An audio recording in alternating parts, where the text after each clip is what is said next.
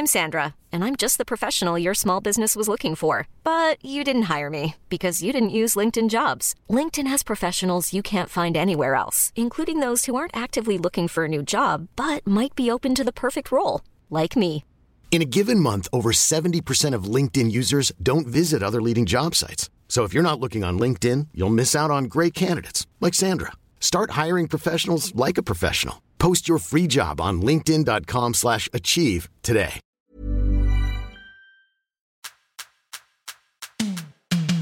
Hi, I'm Helen Hollyman, editor-in-chief of Munchies, and welcome back to the 4th episode in our LA series of Munchies, the podcast. Today, we're falling straight into the center of a demented wino K-hole with chef Chris Yembamroom of award-winning Thai restaurants Night Market and Night Market Song. Young people are smashing through the stuffy veneer of old-school wine drinking culture and consuming more grapes than ever. Last year, millennials drained 42% of all wine in the U.S., and it wasn't at keg parties. According to a report by the Wine Market Council, 79 million Americans ages 21 to 38 drank 159.6 million cases of wine in 2015 alone, an average of 2 cases per person. Wine has become less about drinking it on some yacht in a smoking jacket with the likes of Robin Leach and become more accessible. But unlike other straightforward booze such as beer, you've still got to know a thing or two about the grapes. Chris sure does, but he has a uniquely bizarre approach to pairings at his restaurants, where he admittedly pours bottles completely inappropriate for his assertively spicy food. I headed over to Night Market Song in Silver Lake to see how this really works in action. Chris has just returned from a week-long French wine festival full of winemaking booze hounds. He's jet-lagged and he's hungover, and there's only one way to help him recover. Over glasses of chilled rosé from the Moss family, who are some hipster winemakers from France, I get his thoughts on why he wants people to come into his restaurants, drink his wine, and then leave without ever eating his food. I also get his thoughts on how a new generation of young winemakers is changing up that cultural bullshit that comes with wine drinking. Okay, so, LA has some really great wine stores, but, there's obviously Lou, there's Domaine. You have, I think, one of the greatest natural wine menus in this city, but you're serving Thai food, and, it's definitely, right off the bat, people are usually surprised, probably, a little bit. And Jonathan Gold has even mentioned, the bubbly stuff, the more aggressive or spicy the food kind of ends up working together. I mean, what is your philosophy on that? If I had one, I would say it's a pretty casual and always changing and very loose philosophy. If you think about it, it's true. The main thing is, there's no wine making or drinking tradition in Thailand. If you're to think of Thai food, and especially the sort of food we do, sort of more assertively spiced, kind of salads and this and that, the thing that immediately comes to mind is cold beer. Super cold, super watery beer, and maybe whiskey,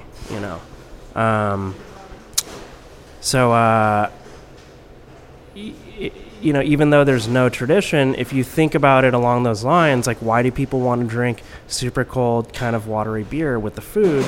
I think mostly because it's simple and it's refreshing and it's just a good sort of spritzy beverage. If we could find wine that mimics those things, I think, then why not drink wine too? You know what I mean? I think immediately, when people hear wine, give me a second. Let me turn it quiet down.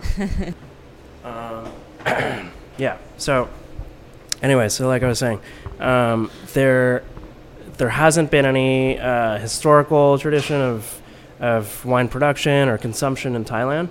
But I don't know. I sort of feel like, why not? I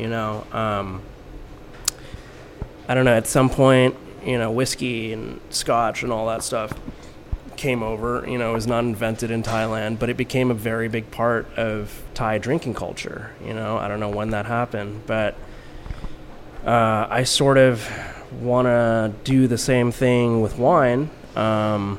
not because I'm on a huge mission or anything like that, but I just think it's fun. I think it's really tasty, and I think it's a really good time. So I think immediately, and again, this didn't really happen in any like conscious way. It just sort of happened over the course of a few years. But I think I sort of gravitated towards these wines, which on the sparkling side were just, kind of simple, like chuggable, pretty direct, just tasty wines. And even with the still wines, just sort of nothing overly sort of complex, not really wine to sit and like ponder by a fireplace, but wine literally to open and chug down in 10 minutes, and again, not because it's cool to be an alcoholic or something, but because the wine is so conducive to that. It's wine that's usually like lower in alcohol. It's fresh. More young people than ever are drinking a lot of really good wine. I think wine is changing a lot where it's more affordable. There's more natural wine. There's accessibility, right? And there's people like yourself who are also bringing in really amazing wine to a restaurant where, it is affordable. You can come, you can hang out, and you can have the option to like drink beer or drink wine. Like why do you think that times are shifting, and what is the advice that you have to young people who are like trying to actually learn about wine?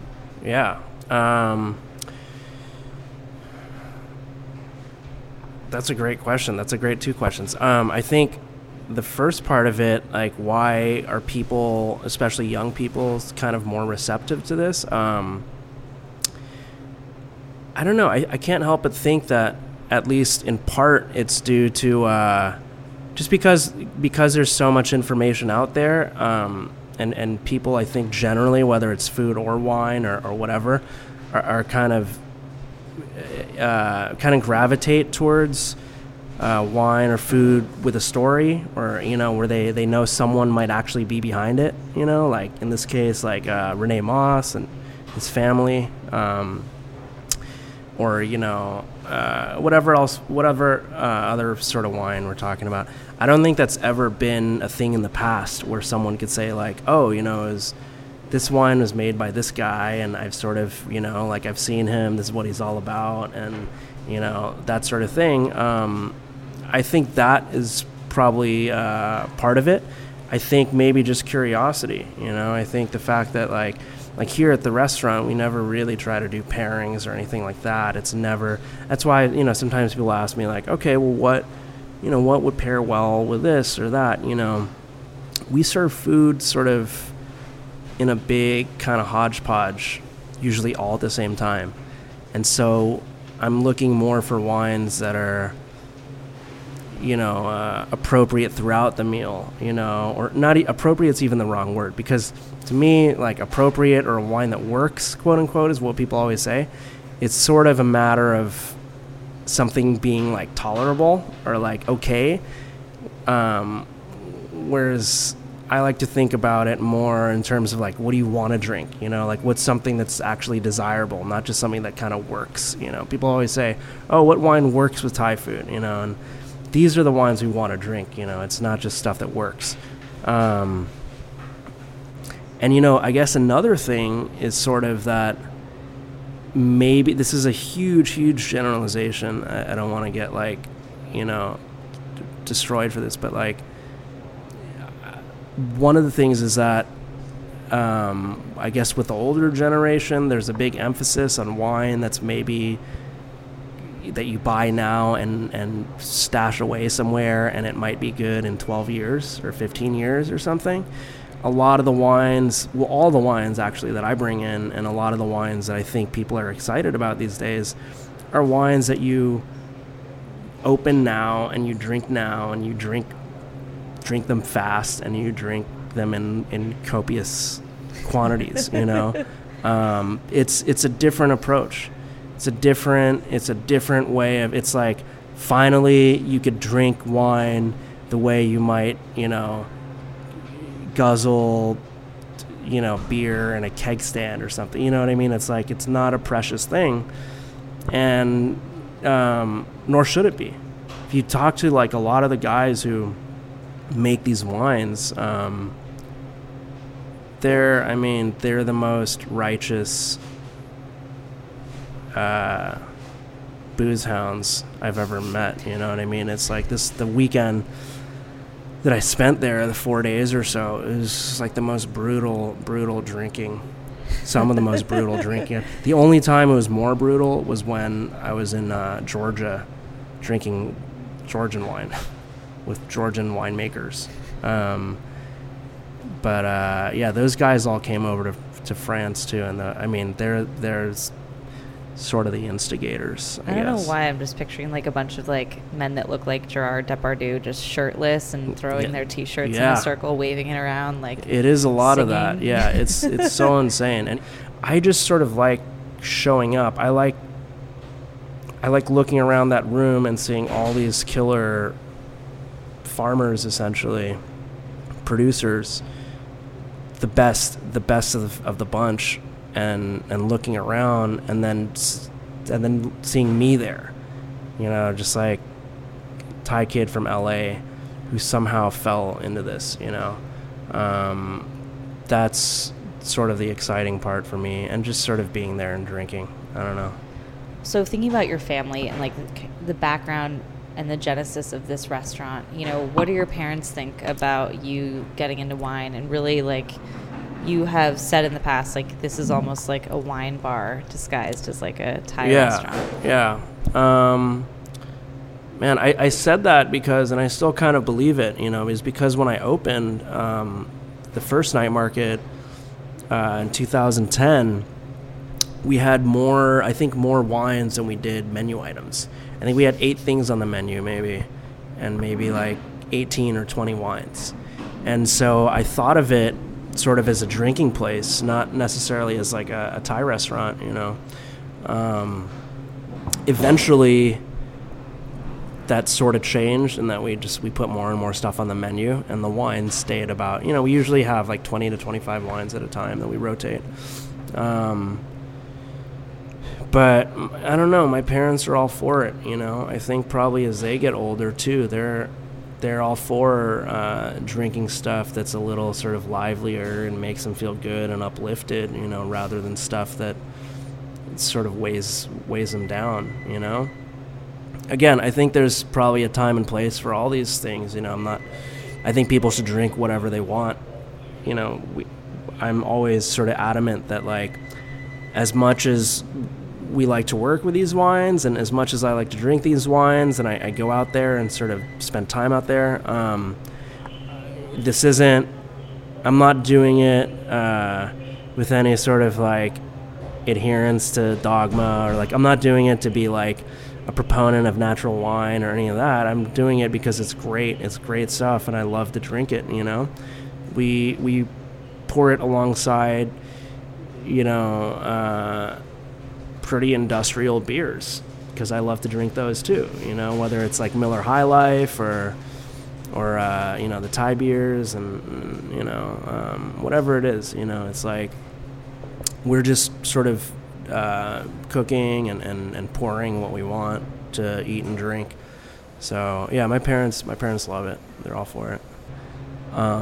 We just want to be a venue for, like, I pour wines that honestly, like, aren't even appropriate for the food. There are a couple wines that we have on the list that aren't wines that I think of when I think of my food, but they're wines that I want to feature and to sort of be a venue for, because otherwise they wouldn't be around. Like, they wouldn't be anywhere in LA. Like, we have a bunch of wines like that.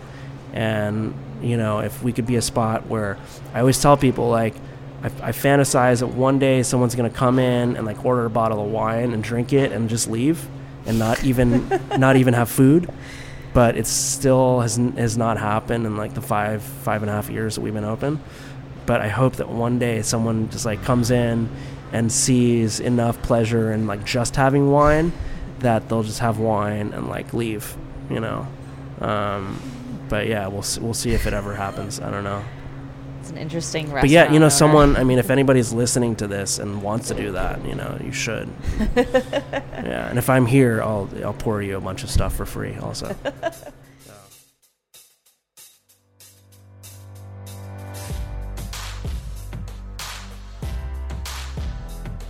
That was my conversation with Chris Yembamroom. Thanks so much to Chris for coming on the show. And if you're in LA, head over to Night Market and order the Startled Pig.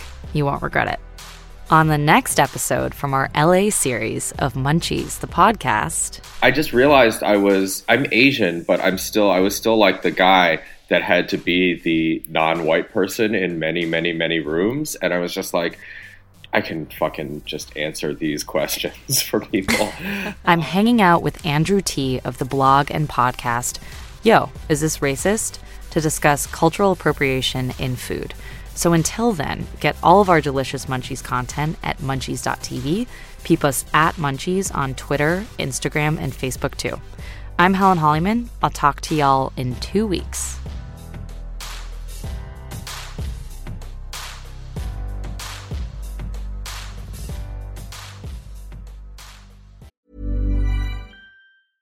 When it comes to your finances, you think you've done it all. You've saved, you've researched, and you've invested all that you can. Now it's time to take those investments to the next level by using the brand behind every great investor, Yahoo Finance. As America's #1 finance destination, Yahoo Finance has everything you need, whether you're a seasoned trader or just dipping your toes into the market. Join the millions of investors who trust Yahoo Finance to guide them on their financial journey. For comprehensive financial news and analysis, visit yahoofinance.com. The #1 financial destination, yahoofinance.com. When you need mealtime inspiration, it's worth shopping Kroger, where you'll find over 30,000 mouth-watering choices that excite your inner foodie. And no matter what tasty choice you make, you'll enjoy our everyday low prices, plus extra ways to save, like digital coupons worth over $600 each week. You can also save up to $1 off per gallon at the pump with fuel points. More savings and more inspiring flavors make shopping Kroger worth it every time. Kroger, fresh for everyone. Fuel restrictions apply.